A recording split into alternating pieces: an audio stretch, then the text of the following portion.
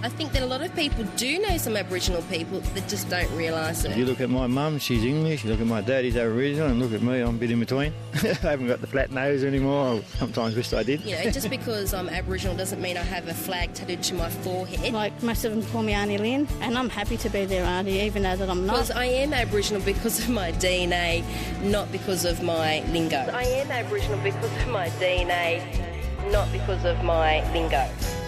Meet the Mob, a podcast from 12:33 ABC Newcastle with Jill Emberson.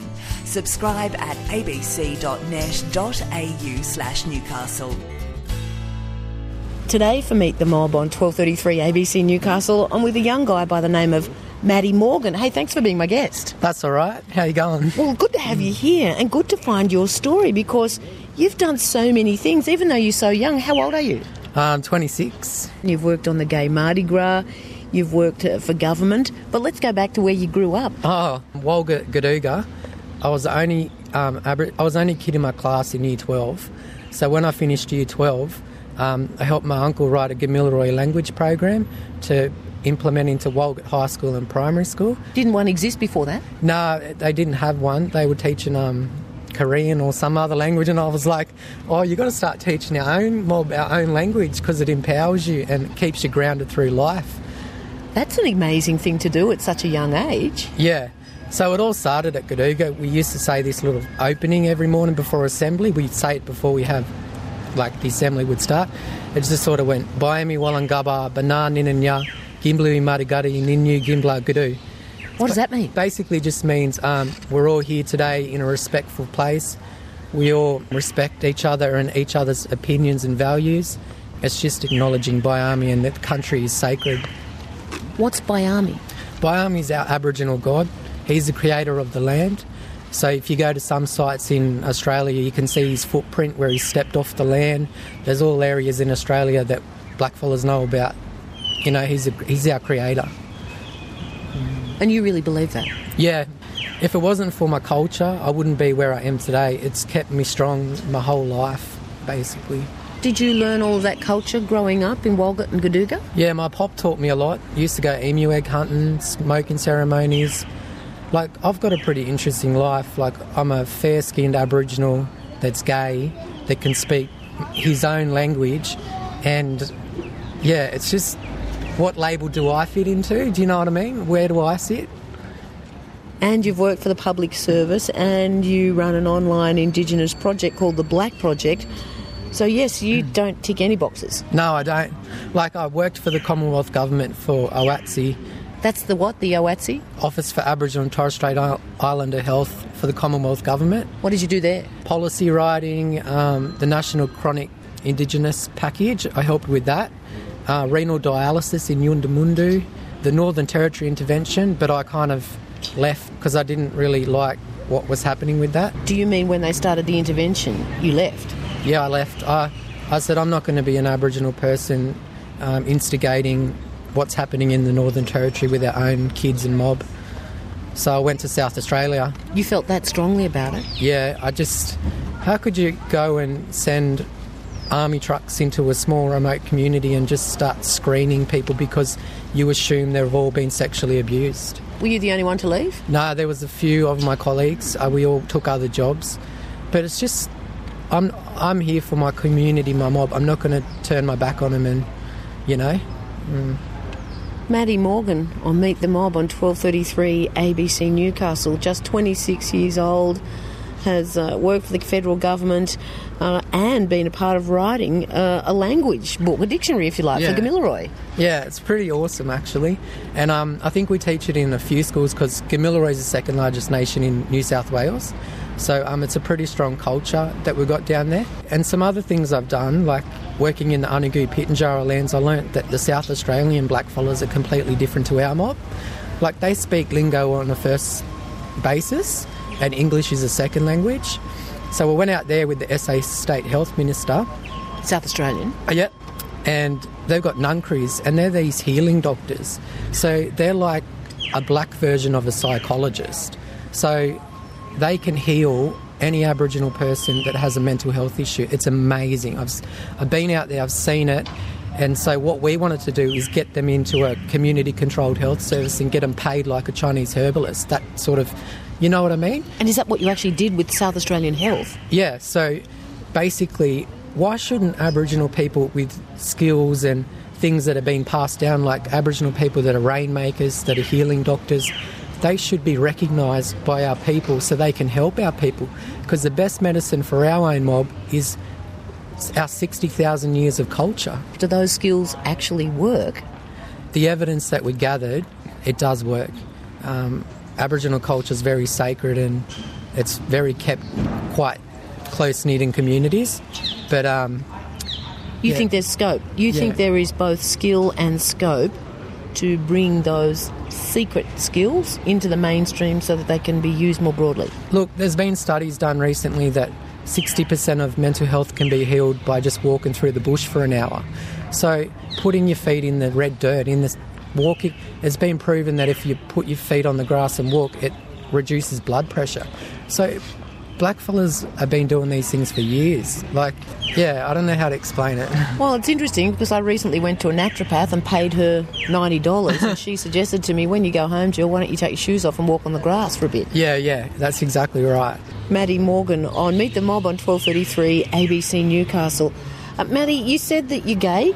Obviously, pretty open and happy about that. I'm pretty passionate about it, and there's a lot of gay people in my community that won't come out because of the stigma. So I got a job with ACON, the AIDS Council of New South Wales, massive big organisation. So I was the team leader for the Aboriginal Gay and Lesbian Project. And I ran the 2013 Mardi Gras, which is pretty amazing. You ran the Mardi Gras? Yeah, I led the Indigenous float. We had 400 people. Couldn't get Jess Mowboy there, but we went on the Sapphires theme. So we all dressed up as 60s and stuff. What was that like? Well, we had 14,000 other people behind us marching. We had about 20,000 people lined up Oxford Street. The police officer looked at me and I had a big Aboriginal flag in these tiny little undies, all tanned up real neat. And he just said, go. And we just marched, and it was one of the most amazing days of my life because I was standing with 4 other Aboriginal gay and lesbian people, sister girls, brother boys, and we were paving a way for that disadvantaged community of gay and lesbian people. And I'm so proud. That's my life legacy. It is about acceptance, and we need to accept people more. And you were there on that historic float in the Gay Mardi Gras in 2013. Yeah, we had the music cranking. It was amazing. I thought I was famous. Just had all these people taking photos on the side and Aboriginal drag queens, and yeah, it was pretty deadly. It was mad. Do you think that event was one of the steps in turning around perception and acceptance? Yeah, well, we were on the front page of the Koori Mail, and that was pretty mad. Had everyone ringing me up. But it just goes to show that it doesn't matter who you are or where you come from, you're still a person and you belong to a community and heritage, and you should be accepted no matter what. Maddie, you've come from Walgett and Gaduga. Been everywhere. You've been to Sydney, you've been around, and now you're in Newcastle, the real centre of the universe. How did you end up here? Well, my cousin who's living here, Norman Button, he's one of the local famous boxers here. And I just took a stint up here to work with a Awabakal, so working with Deadly Choices, which is a partnership with the Newcastle Knights. So I took that job, and it was the best job, one of the best jobs I've ever had. So helping young Indigenous boys get into sporting programs and stuff like that. And I just fell in love with Newcastle. The beaches, it's beautiful, I love it. Great place to live. Now, another thing that you do is run this thing called the Black Project. What is that? Oh, it's another hat. Yeah, so the Black Project is an Instagram page. I've got about 5,000 followers. And what I'm trying to do is create an Aboriginal community on social media so that we can all be interconnected and share positive stories. So I've got Aboriginal cafe owners on there, I've got athletes, I've got businesses, and I've linked their accounts and I promote the hell out of them. And it's quite successful. Yeah, it's pretty mad. How do you measure the success of something like that? Someone once said to me, all Aboriginal people need in Australia is a social media event manager, because all we get is bad publicity. So I thought, you know what, I'm going to start good publicity. And I've been doing it for 2 years now, and I've built this audience up, and all I do is do good publicity because that's what we need. We need good publicity for our mob. And are there that many good news stories to tell? Yeah, there's like gym owners, coffee shop owners, people with their own cookbooks. There's all this undiscovered talent that's just lying around a community and they're not recognised because they probably don't have $100,000 to go and start a business. But, you know, this is a little page that I started and hopefully it takes off. And 5,000 people involved is pretty big. Yeah.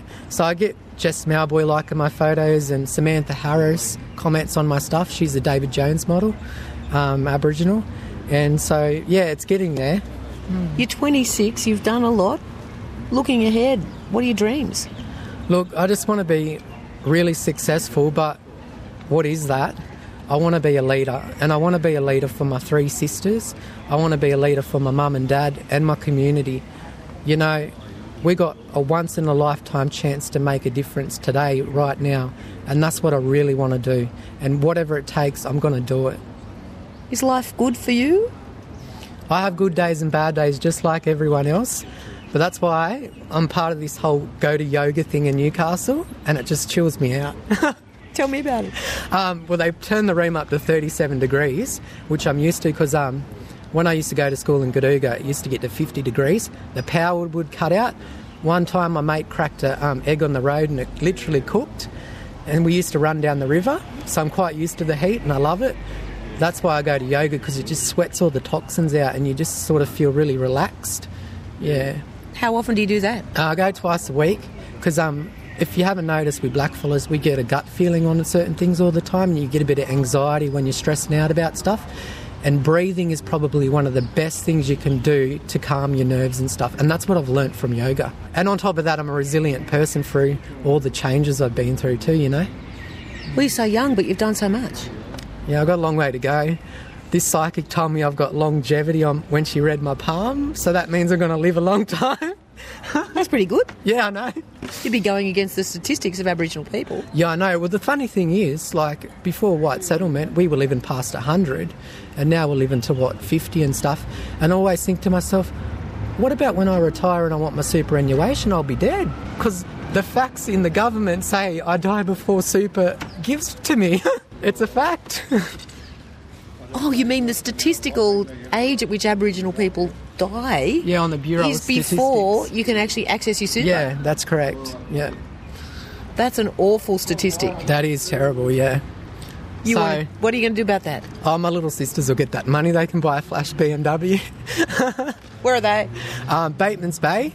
One's doing nursing at Wollongong and the other works for Civil Aviation Authority Sydney, and she's one of the 2011 Indigenous Models of the Year. She's a lot darker than me and got all the good features.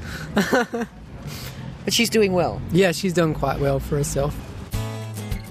You've been listening to a 1233 ABC Newcastle podcast. For more, visit our website at abc.net.au/Newcastle.